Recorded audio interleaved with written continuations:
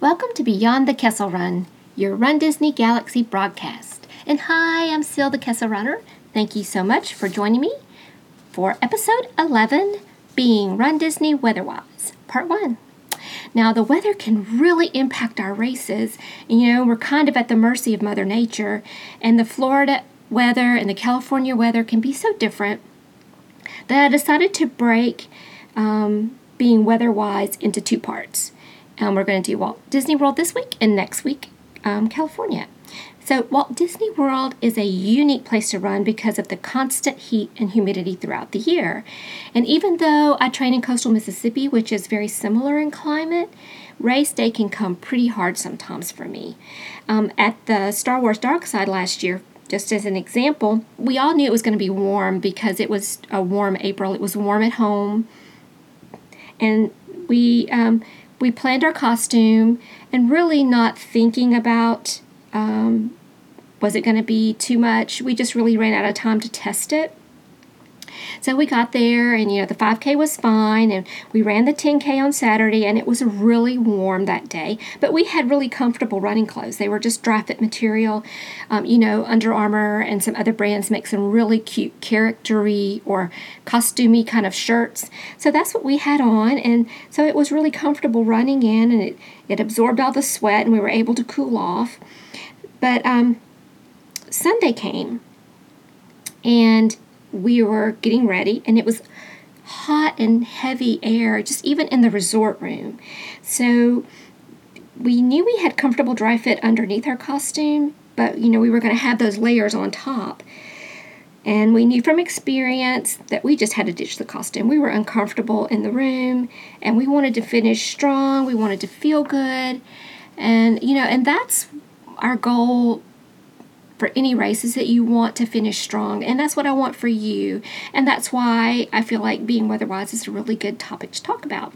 So, and let's look at Florida just in general and why it's such a formidable race foe. So, where there's heat, there's going to be humidity. When it rains, it doesn't just rain, it pours. And when there's thunder, there's always going to be this, severe lightning. And you know that you've been at Walt Disney World at all, those afternoon thunderstorms can just shut everything down.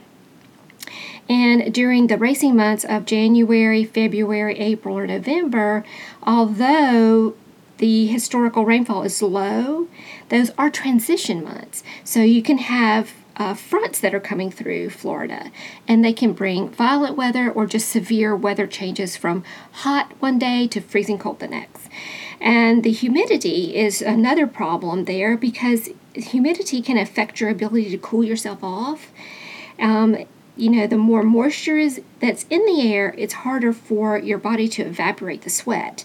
And so for me, those mornings where it's warm and foggy, I feel like someone's standing on my chest. It's just really hard to breathe. And so if you don't live in a climate like Florida, or even if you're like me who trains in humid weather, you still have to prepare for it. So I kind of have 5 tips to being weather-wise. The first one is to know the average temperatures and humidity going into your race. So in January for the Walt Disney World Marathon, the average temperature is 71 degrees as a high and a 50 as a low. The humidity is 84%. That's pretty high, but it gets worse. In February, for the Princess Half Marathon, the humidity can be 87%, with a high of 73 and a low of 53. In April, this is the Star Wars race, the humidity is 87% average, with a high of 82. Now that's pretty hard to beat with that high humidity and a 62 low. And the Wine and Dine is still pretty high humidity. It's all the way up to 89%. With an average high of 78 and a low of 60. So you can see that you definitely have to put those humidity and temperatures in consideration when you start to train. And this just gives you a starting point for thinking about your costume and your running outfit and trying to keep it cool. Your next tip for being weather-wise is to look 10 days out before you leave for the race. And what you're doing here is you're just looking for some unexpected changes coming. Like they're forecasting this cold front to come through. It's really hot right now. On Saturday, the high is expected to be 80, but Sunday, the high is expected to be 50. And that can really impact. So one year, this happened to us one year, for example, we were at the Walt Disney World Marathon weekend, and our winter has been really mild. It was actually even hot because, sometimes in our area we can even wear shorts for Christmas, so it's very common. But the week we were getting ready to leave for the Walt Disney World Marathon, a very, very, very cold front was coming through. And South Mississippi was dipping into the low teens for a high, and that was heading to Florida. So we knew we had no plans for layers. And we knew our ears needed to be covered, our face.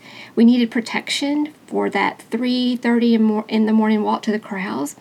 So we bought extra clothes and layers that we needed, and we were so lucky that we planned on it, that we were actually, looking ahead, because others that were there were scavenging the expo for anything warm, and some had to run in what they brought, which was pretty much just a sleeveless running top.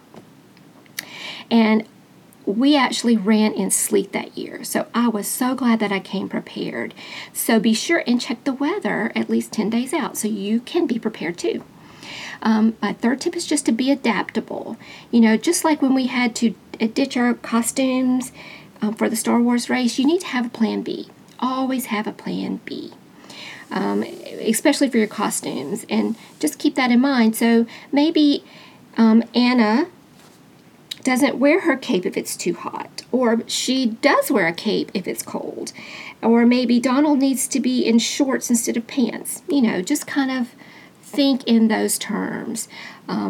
Pack a long sleeve shirt instead of a short sleeve shirt.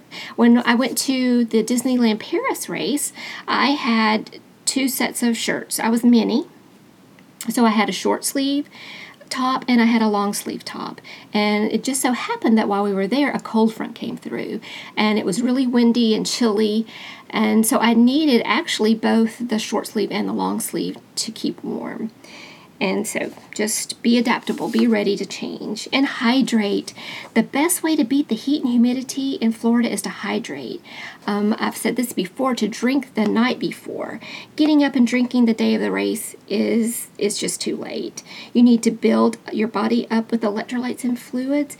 So if it's hot or you feel like you're going to be hot, be sure and drink that big glass of Powerade or Gatorade the night before, and that way you'll be up and ready to be your best. Now, my tip number 5 is for the corrals. The weather, the temperature tends to drop right before sunup when you're standing there in the corral, and you can get kind of chilly. Even if it's a reasonable temperature, sometimes I get chilly. And so what you want to do is just bring something to cover up in that you can just trash. And it's okay to throw it on the side. Disney will pick it up, but it is important for your muscles not to get cold. So I always kind of like to plan to stay warm in the corral, because we do have those mornings where it can be lows in the 50s. And even though you heat up as you run, you want to stay warm in the corral. So those are just my 5 simple steps for being weather-wise in Florida. Know the average weather, look 10 days before you leave, be adaptable, hydrate, and plan for your corral. A Run Disney race for me is all about experiencing the race, and that's all of it. And that means, experiencing the weather too. It all builds this story that you're going to tell later, just like my experiences with running in sleet or, getting too hot and having to, dump my costume. And remember, this year, the Walt Disney World weekend was hit by lightning. And even though everyone was very disappointed, they kept their spirits up. And some of them ran that day when the sun came up, and some ran their half marathon when they got home. They earned their medal anyway. And it's all about, keeping that positive attitude regardless of what Mother Nature sends your way. And, I just want you to look forward to your race and be prepared for it and just be weather-wise. So that's about it for being weather-wise in Florida. Remember that next week we're going to talk about being weather-wise in California. If you love my podcast, be sure and subscribe and tell your friends because I love you being here every week. You can get in touch with me on Facebook at The Kessel Runner. My blog is www.kesselrunner.com. Click on podcast and you will have your information for today's podcast under episode 11. If you have any questions, just shoot them to me at my email address, kesselrunner77@gmail.com. And until then, that's all from my Run Disney Galaxy. May the Force be with you.